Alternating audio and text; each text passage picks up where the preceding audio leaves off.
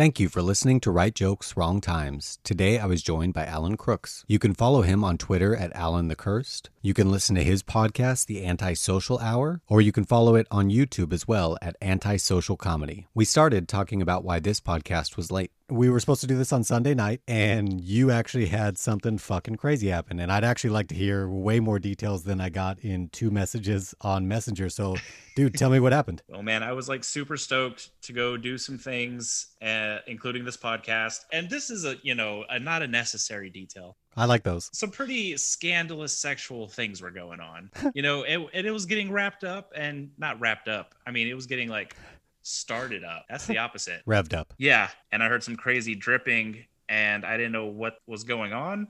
I was kind of disoriented by it.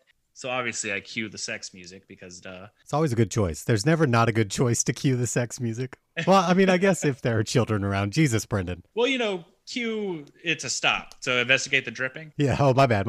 I thought you were saying like you were queuing it up. Like you were like, all right, let's do this shit. No, it was already in full swing. All right. Yeah. I find where it is and the lights are out and it's just water dripping from the ceiling and it's just way too much. And the long and short of it is that it rained poop water, basically destroyed all of my clothes. And now we're just waiting till someone to come fix it. So rain poop water from your upstairs neighbors. You said you looked like you had a shit-stained ceiling? Yeah, kind of like the Sistine Chapel. Yeah. It was the shit-stained chapel. Shit-stained chapel. Nice. Yeah. Could you tell what they ate?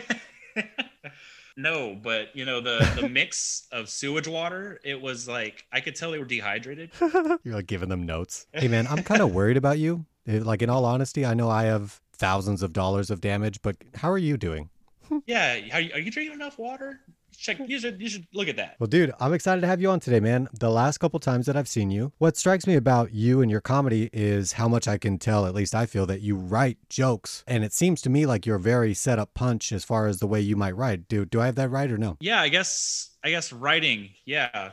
Do people do it somehow, some other way? Do people just like riff it? Storytellers? Or they just storytellers? Okay. Yeah, I mean, so this is from somebody who has no idea what he's doing. I feel like you can tell a lot of times when somebody gets up, and I do this myself, when you get up with like an aimless point where something funny happened, right? Mm. But you don't have a punchline. Oh, right. Yeah, like just a funny thing that you observed. Okay, yeah. But you don't ever write that down? Well, but that's not a joke. A funny story is not necessarily a joke, right? Yeah. Like, I've done this before. I've been like, oh man, I have this really funny joke idea. And it's something funny that happened to me. And then I get on stage and I tell the story and the story ends. You know what I mean? Where like I watched you do like very specifically set up punch jokes. Right. And I love those. Absolutely love those. Yeah. You know why? Dude, I'm just like not good with stories. I would love to tell stories, but I feel like right now I'm just kind of trying to develop that setup punch. And because I feel like storytelling is very hard. I mean, I'll work up to it, but I feel like I have to work up to it. And so that's why I try to spend as much time developing just setup punch. Well, I am a horrific storyteller and I love writing terrible dad jokes. So I'm all about it, bro. So I asked you to think about a joke of yours that works on stage that you love. So what do you have for me, man? The first joke is one that I was actually pretty proud of. I felt like I did like a successful bit or a joke, and it's nice. I've only ever done it twice though, but it's worked both those times. Good for you, man. But the point is, it worked on stage, and I felt good about actually delivering it. And it's the joke about the ice cream truck being a serial killer, the ice cream man being a serial killer. There's a lot of stuff to be scared of, but what we should really be concerned about is ice cream trucks. Wait, can I ask you before you go on, what are you legitimately scared of? Give me like something you're legitimately scared of. To connect it to that joke, even random violence. Random violence, dude. I guess everybody would probably be afraid of random violence, right? I like directed violence. It's also not great, but it's like freak accidents. Like that's something that I think about a lot. Yeah. And I feel like as far in the idea of murder or serial killer, the probability of actually being murdered or a victim of a serial killer is such a wild probability. But I feel like it still could happen. But you're special. All right, back to the ice cream trucks. So we should be afraid of ice cream. So tell me why we should be afraid of ice cream. I guess they have the motif, basically. The ice cream truck guy. Or woman, or they. Jesus. When I say guy, I mean man. And when I mean man, I mean mankind. So they have the motif? Yeah. You pretentious bitch. It's their MO. But the windowless van, strolling around neighborhoods, no one really knows who they are. there's never any windows. It's just like stickers of ice cream. And, you know, they're trying to sell these treats to kids. And that just feels weird, you know? Like, you know John Wayne Gacy? I do not. I'm terrible with references. Who the fuck's that? John Wayne Gacy is an infamous, notorious serial killer. He was the clown, the killer clown. Oh, shit. He literally did kidnap children and torture them in his van. Oh, Jesus. That's where, like, all of those stereotypes come from. Whenever someone makes a serial killer joke, like, oh, get in my van. So you're saying if it was like a Toyota Corolla, everybody that owns a Toyota Corolla would just be a creeper? Hey, you know, times change, and maybe now it's not a van. Maybe it's like a Mustang or something. I don't know. Like, there's got to be some ice cream dude out there who just loves privacy and just wanted to black out the windows. You know what I mean? Just suffers from John Wayne Gacy. Well, you know, I guess the ice cream man, in his defense, isn't also a clown. Dude, my buddy growing up in high school, his parents gave him like his first car to drive. It was like a Chevy Express van, but it was like the old ones where it had like the back seat would like fold down into a bed. It had fucking curtains. It had a TV in it. It had a curtain and a TV. Bro, and it was like the old school like tube TVs. So that was almost like a double axle back on the back wheel, like a dually van just to carry the TV. But dude, we used to ditch school and just go sit in that and watch TV. Oh, and no serial killing involved. You know, hey, if you got an old, you know, rickety beat up thing, sure, hang out in it.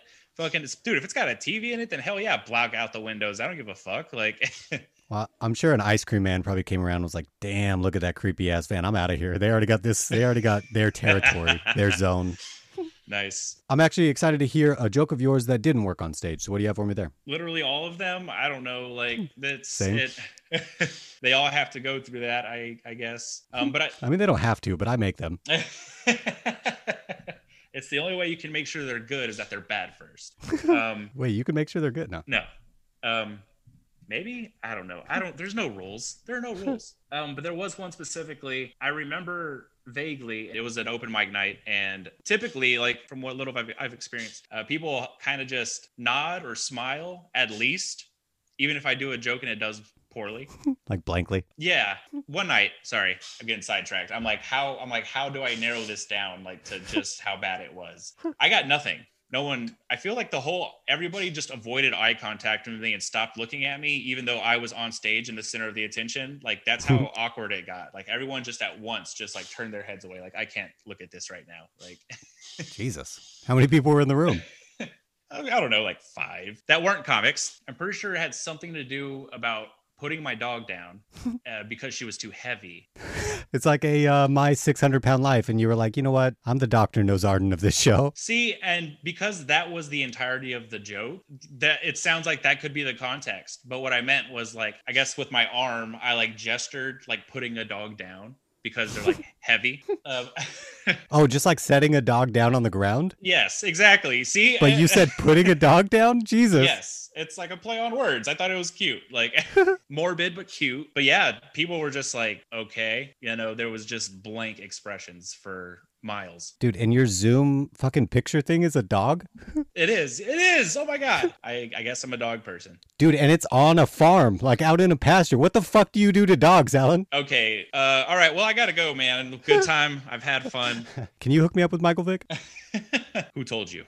So everybody looks away from you. Were you able to get some laughs after that, or was everybody basically done with you? See, I'm really good at like just taking those really negative traumatic experiences and like tucking them away. This is not the case. I like went off to no applause. I walked out to no one saying, hey, nice set. Well, I relate to that every night. Jesus. I went out to the bar and was like, can I pay my credit card? And they're like, fuck you, loser. And then, they were like, your jokes were so bad, your money's not accepted here. Yeah, they're like, you need to figure this out. I know you have money, but we would rather you work it off in the kitchen. Yeah, we're trying to punish you. Like, this is physical punishment. Like, damn, dude, that sucks. I remember one time there, man, they had like a whole like town council or something from like another city, like visiting, like legitimately like 25 people or so. Right there for an open mic. I went up like thinking that I was going to do really well, and I ate one of the biggest sticks I've ever ate. And I had like, what made me think of that was the way you said you just like walked off and were like, dude, I just ate shit, walked straight out and was like, I need to leave the premises. I need to go home. And like the whole ride home, I was like, why the fuck am I doing this? Like, what am I doing here? Those are rough nights. Yes. Oh, I'm so glad. I felt so alone. I'm like, this is the only person that's ever happened to. Like, You don't feel funny again for a long time after that, too. It's like quite a while. You're like, Jesus. And I went through like a writing drought after. It's not great. yeah. And then you have to like build yourself back up, and then you like get to like zero again, and Yeah. you're like, all right, maybe I can do okay, probably. That being said, I'm happy to hear what you're writing about now. So what are you writing about now? Oh fuck. More shit coming through? Yeah. No. Yeah. No. We just cut a hole, and the neighbor just shits directly into my clothes. It's more Laundry. efficient. We go through so many ceilings this way. Yeah. No, but I had my fucking my little notes here prepared, and I was like, I'm going to It's all covered in shit. I'm gonna go through. Let's see, what do I have actually? And let me ask you this. Would you say you write a lot of dad jokes? I guess so. Like a lot of play on words, a lot of puns. Yeah. Yeah, I try to, yeah. Do you kind of get those from kind of what's going on around you, or are they just kind of randomly as you kind of make stuff up? Let's see. Or some other way. I guess I shouldn't lay out two fucking options. You fucking idiot. Yeah. Are they only this way or only this way? That's it. There's nothing else. And if you did Yeah. anything else, you're an idiot. Yeah. I get like really hyped up for no reason about writing comedy. And I'll be like, I can put anything together. I'll make it make sense. I think there was like a bird outside. And I think I had read something about a musician that died. And it was from Rolling Stone magazine. And I was like, Bird and Rolling Stones. How can I make those two things make sense? And that's usually what it is, like a challenge, I guess. To Really? So you'll go force challenge. I tried to challenge myself pretty early on, and I realized that I wrote nothing but shit when I couldn't come up with the premise naturally. I can sometimes write a shitty joke, but like the premise was always horrific. If I tried to force it out, like, let me combine this, is horrific for me. I was terrible. Yeah, and it's actually way better. You know, it's way easier. The process is way easier whenever it is like just natural premise. And I'm getting better at that. Yeah, I just try to force concepts together, and that's how dad jokes happen. Nice. Yeah. All right, what are you writing about now, man? Yeah, right now I'm trying to put together like basically stuff about like my own curiosity. Like I always want to know more Sexually? about anything. Yes, I'll get there. Like, you know, but literally anything, dude. It could be about rocks, and I'll be like, rocks? Really? What kind of rocks? What you want to talk about? Like, I am down to fucking. I'm an info junkie, information junkie. Bro, same. I'm like learning that we're becoming best friends right now. Okay, I thought we were already, but never mind. Well, you smell like shit lately. That was my shower. The joke is about my curiosity kind of leads me to trying to be right about stuff, I guess. Or like basically curiosity kills the cat, but not literally. It kills the dog. It kills the dog. There he goes. It puts it down. Full circle. Full circle. Sorry, what did you say right before curiosity kills the cat? Oh, when you are curious about stuff, you end up being right? How the fuck does that work? Oh, no. When I get curious about something, I try to learn as much as I can so that whenever it comes up, I am going to be right about whatever it is we're talking about. Dude, same. There you go. Like, but the thing is, it's not like to feel right. And it's not like anybody's like, oh, hey, yeah, dude, you're right. It's more just like, okay, you're right. Fucking wow. No one cares. You know what I mean? Like, dude, I get like that level about damn near everything, almost. So like if I'm flying to Chicago, I got to learn everything I know, like everything there is to know about Chicago, the fucking history. I need to learn about like the buildings. I read about the fucking airport I fly into, like shit that's happened at the airport in the past. Like, dude, I love doing all that kind of I love like just knowing so much useless shit. See, and I like if I was going on that same trip with you, I would be like looking at every single rule or procedure for TSA. It's like, oh, what's changed? What's updated? What can I bring? What can't I bring? Has that changed? I'm gonna try to bring this to this time. You know, like. Okay, I feel like if you know some of these rules to where you know what's changed, you might be a terrorist, bro. Like you're like, damn it, can't bring this shit anymore.